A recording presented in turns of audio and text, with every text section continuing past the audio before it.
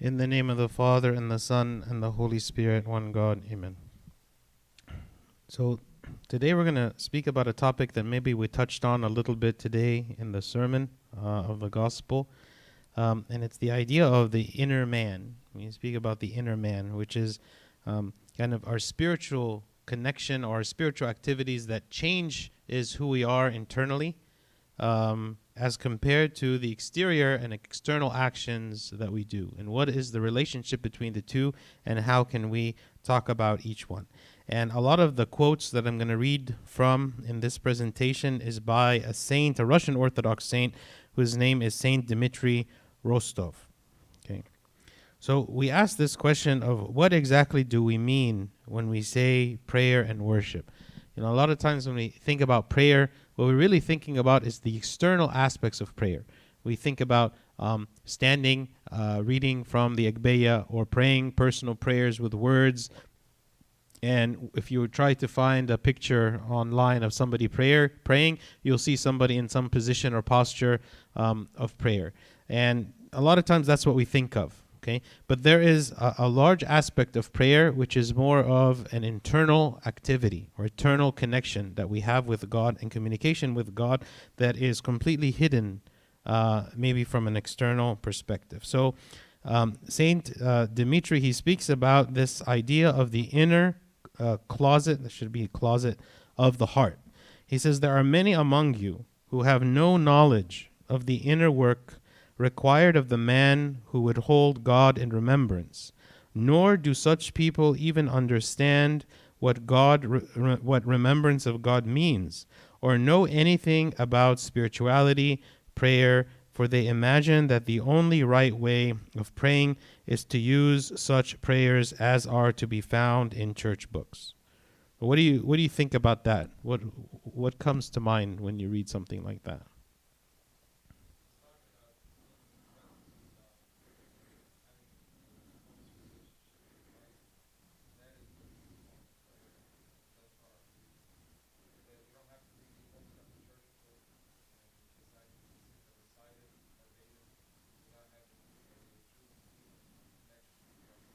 Okay, so you don't have to use a church book.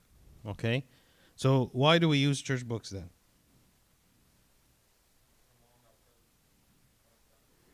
To prolong our presence in front of God. Okay, good. Anyone else have any other comment about it? Directions?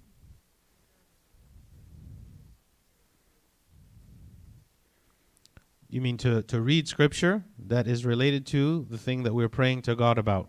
Okay? Okay, good. So it reminds us of the words of scripture, which are God's promises, and reminds us of the character of God in prayer. Okay, good. What else?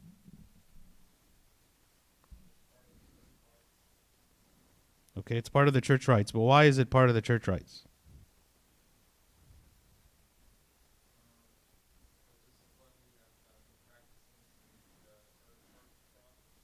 Mm-hmm.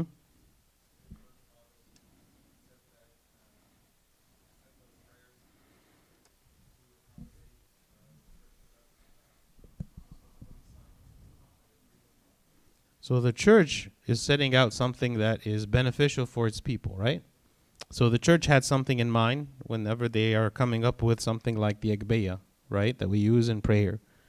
Um, so when we, in light of this, right, he says, "What there are many among you who have no knowledge of the inner work required of the man who would hold God in remembrance."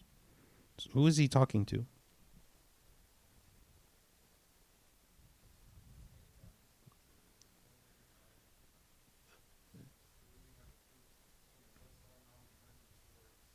Yeah, he's actually talking to the people in the church, right? He's giving a sermon to the people in the church, and he's saying, there are many of you who have no idea of what is the inner work of prayer. This is what he's saying. There are many of you that don't understand prayer at all, what prayer is at all. And he's saying what? Nor do such people even understand what remembrance of God means. Meaning, what is the word? What is remembrance of God? What does he mean when he says remembrance of God?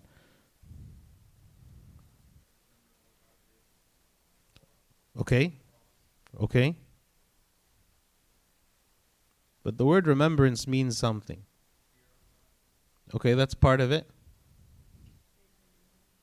Okay, the practices, like spiritual practices and sacraments. The word remembrance means like the awareness of God, right? We had spoken a long time ago when we spoke about what is prayer, and we said that prayer is the awareness of the presence of God, right? It can be manifested in different ways. So when I stand before God and I'm praying, either a personal prayer or praying with the Agbeya or in the liturgy praying, all of these activities are meant to make me aware of the presence of God, okay? But the prayer itself, the core aspect of prayer is the remembrance of God, the awareness of the presence of God. So here he is saying a lot of people don't even know what the real focus of prayer is. Sometimes we focus on the external aspect of it without understanding or participating in the internal aspect. And this is what he's saying, okay? What is this inner work? Prayer is work inside of a person, not an external activity. It is not interested in external success or attention, but on being in union with God who is invisible. This is the inner work of prayer. When we say that we want to pray, what we really want to achieve is awareness of the presence of God and to be humbled in his presence, to be in awe at his presence, to be comforted in his presence, to be joyful in his presence, to feel protected in his presence, right? Because when we are in the presence of God, all of those aspects, all of those feelings, all of those characteristics, we should experience them. Because if we physically saw God with us, we would not be distracted by anything else. If God appeared to us right now, we wouldn't be looking at our phones and we wouldn't be concerned about tomorrow and we wouldn't be thinking about anything. We would just be experiencing the presence of God, right? So the idea of experiencing this presence of God is the goal of prayer, right? So we use the books to help us to achieve this. We have personal prayers to help us achieve this. We use words to help us achieve this. But even words is not necessary for prayer. You can pray without words. You can pray in complete silence because you can be in silence and experience the presence of God, the awareness of his presence, even in silence. So when we think about what prayer means, we should think about what is the end goal of the prayer and what is really the meaning of prayer, not just the external activity that we do that is prayer. Okay? Because sometimes we do the external activity of prayer and we're not actually praying. We're not actually coming into the awareness of God's presence. We are just doing an action that I'm not to say that action is useless, because that action is training that is helping me to reach the point of being aware of God's presence, but I have not yet achieved that. I have not yet been aware of his presence. Okay, so this is the remembrance of God, that we are his creation, that we are supported only by God, that we have sinned against him, that we have been redeemed by him, that our life is temporary, that our life in heaven is eternal. All the aspects of the reality of heaven and earth and God's presence and all of this, and why we are here and that he is our creator, and like all of these things come to mind. Because when I think about those things, I put things in perspective. And I think about that God is the one who created me and that I'm not going to stay here forever. It puts things in perspective. Maybe the things that distract me in my life, that keep me from being able to focus on prayer, are things that shouldn't be distracting. Maybe I spend so much time worrying about a problem that I have that keeps me from praying, that keeps me from enjoying the liturgy, that keeps me from praying to God in this sense of the internal work of prayer, because I'm worried about something that is a temporary problem that is not going to last forever. Whereas God, it will last forever, and my relationship with him will last forever. Okay, so we say, what's wrong with church books? These prayers should be guides to our own prayers, but we truly connect with God in our personal prayers. We benefit from written prayers when we make them our own. Okay, and this is another aspect of the written prayers, is we should use the written prayers. But even as we are using the written prayers, we should put ourselves in the place of the writer of those prayers. When we read the Psalms, we should put ourselves in the place of the psalmist, the one who wrote the Psalms, and make it as our own words that we are praying to God. Because certainly the words themselves are beautiful and they are complete and they cover so many different aspects. And we say, I want to pray these words to God from my own. So Saint Dimitri, he goes on, he says, as for the secret communion of God in the heart, they know nothing of this, nor of the profit that comes from it, nor do they ever taste its spiritual sweetness. Those who only hear about spiritual prayer and meditation and have no direct knowledge of it are like men blind from birth who hear about the sunshine without ever knowing what it really is. Okay, what is he saying here?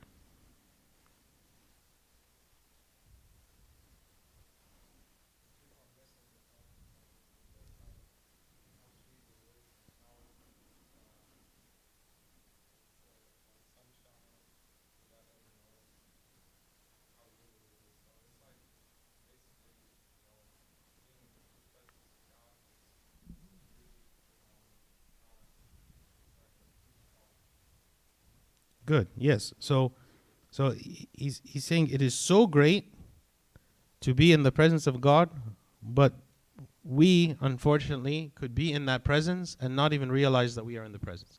Just like a blind person might be outside in the presence of a very bright sun, and yet that person has no concept of the sun and has no experience of the sun and doesn't even know what the sun is, right? And doesn't have that experience because they are blind. Okay, so he's saying that in these aspects that people can be spiritually blind. Okay, they hear these words, right? Like, for instance, meditation. He says what? Spiritual prayer and meditation. We use those words. We have a rough idea of what does it mean to pray? What does it mean to meditate? What does it mean? Okay, but really what we imagine is the image of somebody doing those things. Again, like I said before, like when we think of somebody praying, maybe somebody who is closing their eyes or someone who is standing in prayer or in a posture of prayer and so on, right? But that is an external aspect of it, but maybe we don't taste the internal aspect, right? And that's what he is saying, right? The secret communion of God, the secret communion. It is a communion that is hidden. It is a communion that not everybody necessarily has experienced, nor do we even realize that we are lacking it. And this is important. We might not even realize that something is lacking. You know, sometimes people will feel burnt out in their spiritual life. And sometimes we feel like frustrated because I am maybe look around me and I see a lot of people that believe in God and do things like godly activities, and I do them as well. But inside of me, I feel a bit dead, and I feel a bit frustrated, and I feel a bit like exhausted. Like I keep doing these things, and how long can I keep doing this, right? Is this the fullness of what I should be doing? Is this actions that I'm doing? How long can I keep this up? That I'm doing actions. I'm going to church. I'm like without feeling that there's been any change in me, without feeling there's been any connection to God in me, without feeling anything. And then we don't even realize that maybe something is even missing. Okay. Again, I want to emphasize on this that there's, if we haven't reached that point where we have fully experienced God in our spiritual life, this isn't something that should make us afraid or make us angry or feel like there's something wrong. This is a process, okay? But when we talk about, okay, we need to have a spiritual discipline. And in this spiritual discipline, we need to pray every day. And in this spiritual discipline, we need to read the Bible every day. In this spiritual discipline, we need to fast. In this spiritual discipline, we need to do all these things. Even when those things, we don't necessarily experience from them this great and amazing feeling as we do them, right? Just like we tell our kids, you have to eat your vegetables. Okay? You have to eat every day. And even though you don't like it, you will eventually experience the benefits from that. And you will eventually realize why you had to do this all along. Okay? So just because we're not experiencing this doesn't mean that we're doing something wrong. It just means that maybe further along, there is a greater experience. There is a greater depth of spiritual life that I haven't yet tasted yet. And I have hope for it. Right? And I look forward to it. So we do a lot of things, and a lot of them we do it out of discipline and out of obligation and out of duty and out of a sense of this is what is right, even though it is difficult. And I think I mentioned before that we have a disease, and that disease is sin, which keeps us from enjoying the spiritual life a lot of times, right? We don't enjoy the presence of God because of our sin. And, we read about, for instance, the lives of saints, where we read like the saints who would, like Saint Bishoy, for instance. Saint Bishoy, he would enjoy his prayers so much that he would tie his hair with a rope to the ceiling to keep himself from falling asleep all night. So he would continue in prayer the entire night until the sun rises in the morning, right? Can you imagine? Maybe this is such a foreign concept to us. Like, I would never do this. I can't wait to be done with my prayers so I can go to sleep. And you're saying you're trying to keep yourself from going to sleep so you can continue to pray all night? Clearly, when we look at the lives of the saints, we see that their level of spirituality is so much deeper and different than maybe we experience. Okay, and we ask the question, why is that? Are they like genetically different?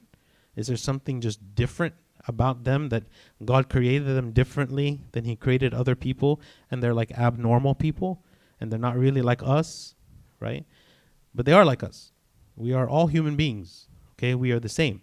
But they, through practice and through consecration and through dedication and to avoid distraction of the world, they focused so much on this until they discovered the beauty and tasted the presence of God, to where it became joyful, truly joyful. And they experienced this, remembrance of God, the secret communion of God in the heart. That even if someone cannot fully explain it, but they enjoy it. And they enjoy being with God, and it is not a difficulty. It is not because I'm forcing myself to do anything at this point. It is I enjoy. So why is this communion secret? Okay, Christ said, when you pray, go into your room, right? Going into your room, it can be taken in a literal sense. Like, okay, when we pray, we need to be free of distraction. So go into your room in a place that is quiet, and so we can pray. But go into your room also means what? Go inside yourself in a spirit of contemplation, in a spirit of trying to find and to examine what is inside. What is truly the obstacles that keep us from prayer? And God is spirit and communicates through the spirit. This is also why it's secret. There is no physical manifestation of this experience, this remembrance of God. In John 3, verse 8, it says, "The wind blows where it wishes, and you hear the sound of it, but cannot tell where it comes from and where it goes. So is everyone who is born of the Spirit." The one who is born of the Spirit, the Spirit is something invisible, like the wind. It blows. It has an action. When you see the wind blowing, even strong wind can knock down a tree. Strong wind can rustle things. It can move things. But all the while, the wind is invisible, and you can't see the wind. It's like a secret. Okay, so this is what he's saying. There is the work of the Spirit inside a person, which is invisible, and yet this Spirit has a great effect. Okay, let me ask you this question. Are we blind from birth? And how can a blind person tell that they are blind?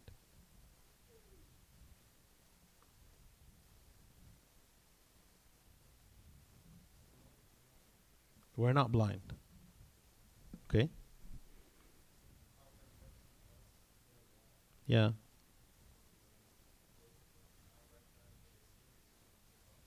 But how do they know that that's not normal?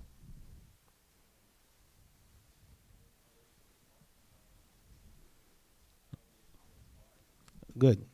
So if you had a colony of people that were born in blindness, and these people never had any interaction with anybody in the outside world, they would never realize that there's anything wrong, that anything was lacking, because their experience matches the experience of everybody around them. And so everything seems fine and normal, right? It's only when there's a person who can see, who then talks to them and says, well, can you see this? And they say, what do you mean, can you see this? Well, I see this, and I see this, and I see this. And you begin to realize that there's other people with capabilities that are different than what I have, and they're able to do things that I cannot do. And if certainly a lot of people all agree that they can see a tree, that they can see light, that they can see color, that they can see all of these things, and that because they can see, they are able to function more effectively in the world as a result of that sense that they have, then I begin to acknowledge that, in fact, even though I don't want to hear it, and even though I wish it were not true, that there's something about me that's missing. There's something missing, that I trust that other people are telling me the truth when they say that I am blind, that there is something I'm missing, right? So the way that a blind person finds out that they're blind is because other people will tell them. But in order for me to believe that, I have to trust what they're saying, right? I have to believe that these people that are telling me that I'm blind are not tricking me. They're not lying to me. It's not like they are trying to harm me in any way, but I trust them that what they are saying is true, that I actually am missing something. There's something really lacking in me. And this is what Christ was coming to the world to tell us. And this is what the prophets came to tell us. And this is what all of the holy people in the scripture, this is the message of salvation. He's coming to us and he's saying, all of you are blind and I have come to give you sight. All of you are blind and I have come to give you sight. And those people that believed the message that they are blind are the ones that receive sight.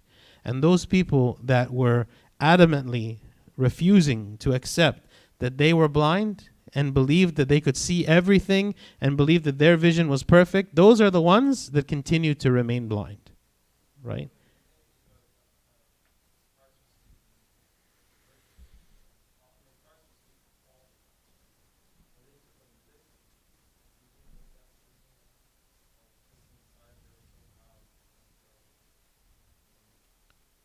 No, they understood what he was saying. They understood that he was speaking from a spiritual sense, just like we do, right?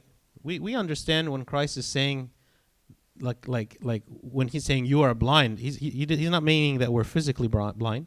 We understand that he's speaking about a spiritual blindness. And that spiritual blindness, right, and the reason the analogy for blindness is it prevents us from seeing the truth, and it prevents us from seeing a reality that exists, that's around us, and we simply do not know it, right? Just like the example of the sun. When this blind person in the example of the sun goes outside, the sun, even though it is so strong that a person who sees, if they look directly at the sun, they'll go blind. This blind person doesn't even realize there's a sun, okay? So he's saying from a spiritual perspective that those who are blind are living in the world completely unaware that there is a larger world, that there is a greater truth and a greater reality that exists. And that this greater truth and greater reality is far more real, far more definite, far more long-lasting, far more sure than anything that you can see. But the only way that you can ever believe or know that this is the case is because we have to believe the words of another person who's coming to tell us who can see. And that's exactly what Christ did.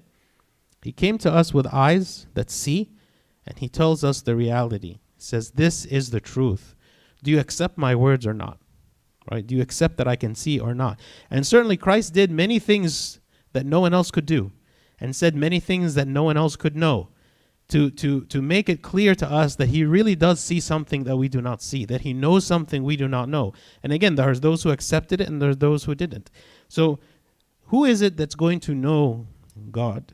Who is it that is going to experience God in this inner closet, the secret communion? It's the one who acknowledges that he is there and that he is true and that he is real, and the one who goes after this knowledge, the one who seeks it, right? Anyone who seeks after knowledge sacrifices to achieve that knowledge. Like if you think about any of your careers, any studying you've done, you sacrificed a lot in order to achieve that degree. You sacrifice time and energy. You sacrifice other things that you could have been doing instead of studying. You sacrifice your money for paying to go to higher education and so on. You sacrificed a lot to achieve some knowledge that you believed was important and was necessary and was valuable, right? So then Christ asks us, so what are you sacrificing to achieve this secret knowledge, this communion with God, this remembrance of God, this awareness of God? What are you sacrificing? This is the question that's like being posed to us. Do you believe that there is something out there to learn? Do you believe that there's something out there that maybe we haven't experienced yet, that we don't know? And when the church provides us with prayer books and it provides us with all of these resources, it's why. It's so that we, though being blind, can open our eyes to see what was previously to us invisible. And the church is saying There is something there, but you must discover it. Simply because we are Orthodox, simply because we go to church, simply because we pray with the Agbeya, simply because we do certain things, doesn't mean that we have truly opened our eyes and can see. We are on the path, we are closer, we are working toward that, but it doesn't mean that we have yet achieved the fullness of sight, right? Which is why the saints and the faith that they had and the martyrs, what would make the martyrs so easy for them to give up their lives for the sake of Christ?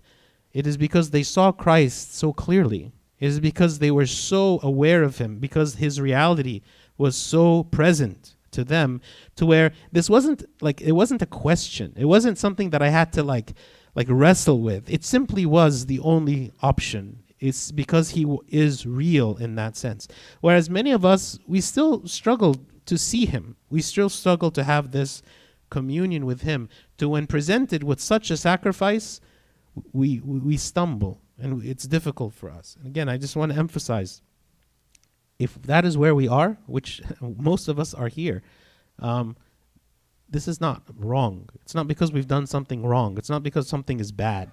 It's because we are still on that road. But we have to keep acknowledging that there is a road, there is a process, and we are on that process, and we have to keep pushing forward instead of just saying, you know, where I am, that's the fullness of everything. No, maybe we still have blindness. Maybe we still don't fully see the picture, and we have to still keep walking forward. And this is, again, why the church gives us spiritual discipline, right? Grow yourself. Grow closer to God. Sacrifice for the sake of God. Sacrifice your fleshly desires, and you will see him more clearly. So Saint Dimitri, he says, man is dual, exterior and interior, flesh and spirit. The outer man is visible of the flesh, but the inner man is invisible, spiritual, or what the Apostle Peter terms the hidden person of the heart with the incorruptible beauty of a gentle and quiet spirit. And St. Paul refers to the duality when he says, even though our outward man is perishing, yet the inward man is being renewed. So here he's speaking about this duality, right? The flesh and the spirit. That there is a part of us that doesn't want to see, or there's a part of us that feels like we already see fully. And there's that part says, it's too much effort for you to try to gain any more sight. Just be happy where you are, be content with what you can see now, and enjoy yourself, right? This is the flesh. The spirit says, don't be satisfied with where you are now, because what is still invisible to you is of far greater value and is far more enjoyable and is far more real than anything you currently have. And this is the fight. The fight of one saying, just enjoy yourself now. The other one is saying, sacrifice what you have now for something greater. Okay? How much time do we spend thinking about the outer man versus growing the inner man? What do you think? How much time? 9 to 10? 90% the outer man and 10% the inner man, okay? Any other opinion? 99%, right? What would be some activities that grow the outer man, and what are some activities that grow the inner man?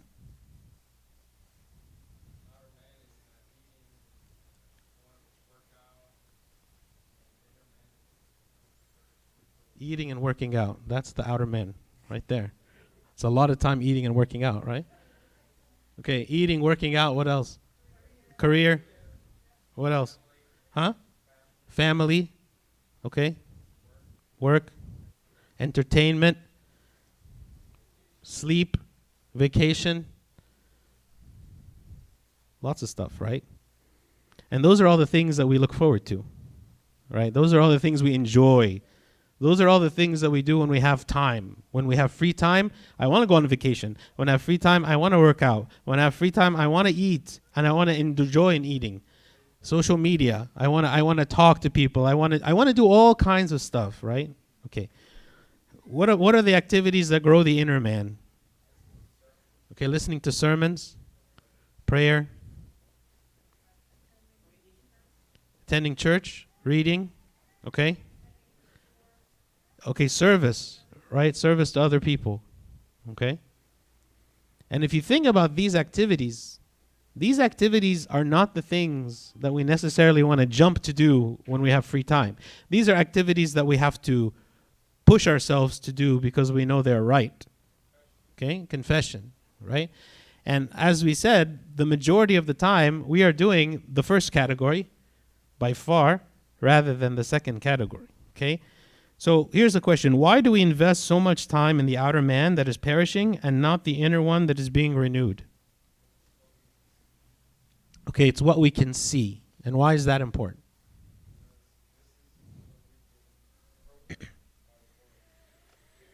Okay, we've been programmed by the world to focus on the outer man. Okay? Instant gratification, right? Because the outer man, these activities, they give us immediate pleasure, some immediate positive feedback. Whereas the work that we do for the inner man doesn't necessarily give us any visible or immediate benefit. Okay? What else?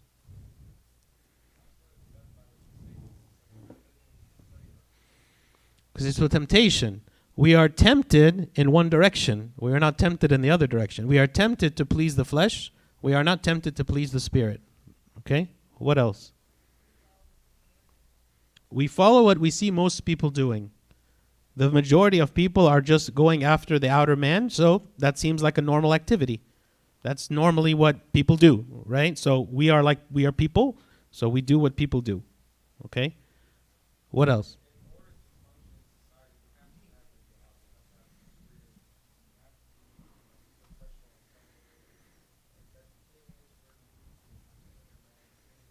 So a lot of the activities of the outer man are necessary. We can't say that everything about the outer man is wrong, because actually God created us to have bodies. He didn't create us only as spirits, like we're not angels. There are a lot of things we must do. We must have education. We must work out. We must have diversion. You know, there are a lot of things that even Saint Anthony himself, when he tried to dedicate himself 100% to prayer and there was no other activity that he was trying to do, he got burnt out, and an angel appeared to him and essentially told him, you cannot pray nonstop. You must have some diversion. You must stop and relax a little bit, right? And there's a famous story where Saint Anthony was sitting with some monks, and an archer who had a bow and arrow, he came to him, and he noticed that the monks were not doing anything. Like, they were just sitting around talking. They were not praying. They were not doing any activity. And so, like, the archer was like, what are you guys? Aren't you guys monks? Like, why are you just sitting around here talking and relaxing? And so St. Anthony told him, take your bow and pull the bow. So he did it, and then he let it go. And then he said, now do it again. And so he did it a second time, and then he let it go. And he said, now do it a third time. So the archer told him, if I keep pulling the bow, it's going to get overstretched and it's going to break. And so St. Anthony told him, that's exactly like human beings. You know, we are limited. We cannot be 100% all the time doing productive things. We need a break, right? In this aspect of, there are a lot of activities that we need to do for the outer man that are necessary and good, but only when done in moderation. And this is actually more difficult than if we didn't do them at all. You know, sometimes to avoid something completely is easier than to do it in moderation. Moderation is like the perfect balance of, you know what, I can do something that is necessary for my body, but I don't overindulge in it, which is gluttonous, right? And so this balance of how much time do we spend for our outer man versus how much time do we spend on our inner man, this is a very important question. But I think of the answers that everybody gave about how much percentage of time we give on each, we can see that we're very, very heavily weighted on the outer man, and we're very little weight on the inner man, okay? And so we can surmise from this, you know, it's kind of like young children, of course, born into the world not knowing anything. The only reason that they learn is because they go to school for 8 hours a day, and they begin to learn, and the next day they go to school again, and the next day they go to school again, and the next day they go to school again, and so they learn about the world and about how to do things, right? But that's because they invested time, their parents forced them to invest the time to go to school and learn. Okay? Had they not done this, imagine a child who doesn't ever go to school, they would grow up pretty ignorant. They wouldn't know a lot of things, right? So imagine from a spiritual perspective if this is what we are. Imagine if it's like I never invest that time to grow in God. And again, what I'm talking about here is not Sunday school knowledge. This is not what I'm referring to. I'm talking about investing time for the inner man. Not just investing time in learning about God and lessons, and that's not what I mean. Because that teaches the brain, the mind, but the inner man is deeper than the mind. It is relationship with God.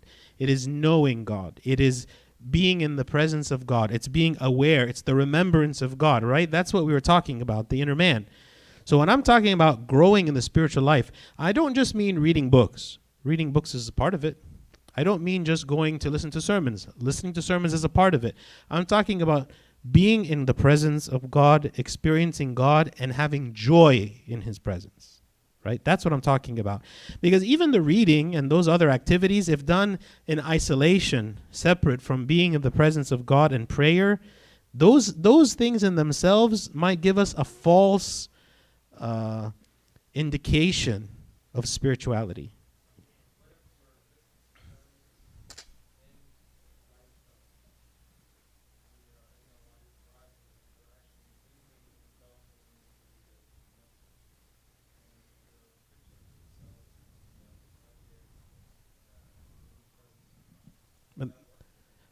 That's very good.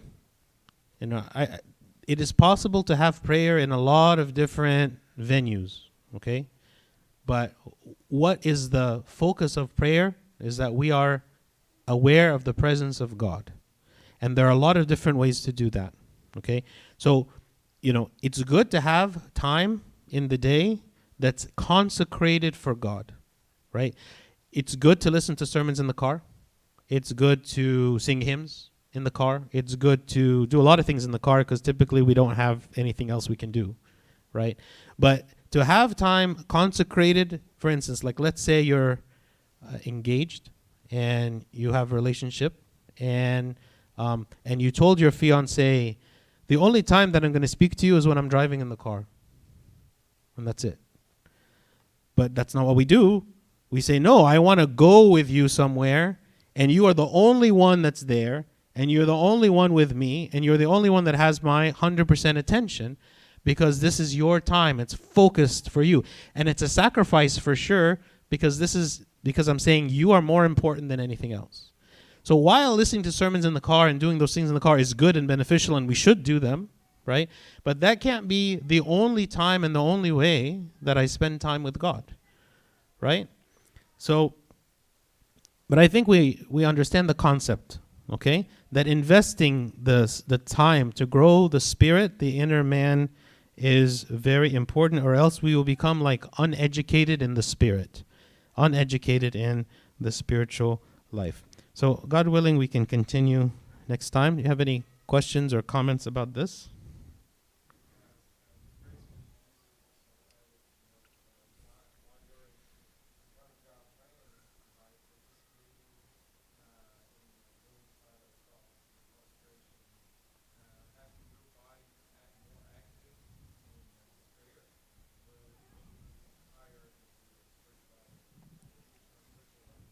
And anything this is why in the church, there's so many physical objects and physical things that we do to help our bodies to participate in the prayer.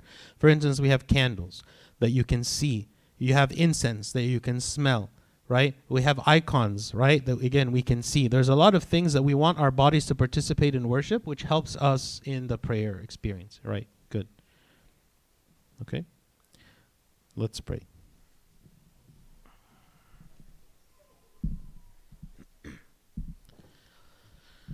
In the name of the Father, and the Son, and the Holy Spirit, one God, amen. We thank you, O Lord, for this day. We ask you, O God, that you help strengthen our inner man, the secret place inside of each one of us that is seeking communion with you. Help us, O Lord, to strengthen our spirits and to see you and to taste your goodness, O Lord, in a more real way inside each of us. And while we do many external activities, we ask, O God, that you bless those activities to help us to connect with you and to see, O Lord, your goodness and your presence in a deep and meaningful way. Grant us, O Lord, and all your people, a desire for you, O Lord, and a desire to know your truth. Strengthen us and protect us from temptation, and lead us, O Lord, into your kingdom. Through the prayers of St. Mary, Archangel Michael, St. Paul, St. Mark, and all your saints, hear us as we pray thankfully. Our Father, who art in heaven, hallowed be thy name. Thy kingdom come, thy will be done, on earth as it is in heaven. Give us this day our daily bread, and forgive us our trespasses, as we forgive those who trespass against us. And lead us not to temptation, but deliver us from the evil one. In Christ Jesus our Lord, for thine is the kingdom, power, and the glory, forever and ever. Amen. The love of God the Father, the grace of the only begotten Son, our Lord God and Savior Jesus Christ, and the communion of the gift of the Holy Spirit be with you all. Go in peace. The peace of the Lord be with you all. Amen.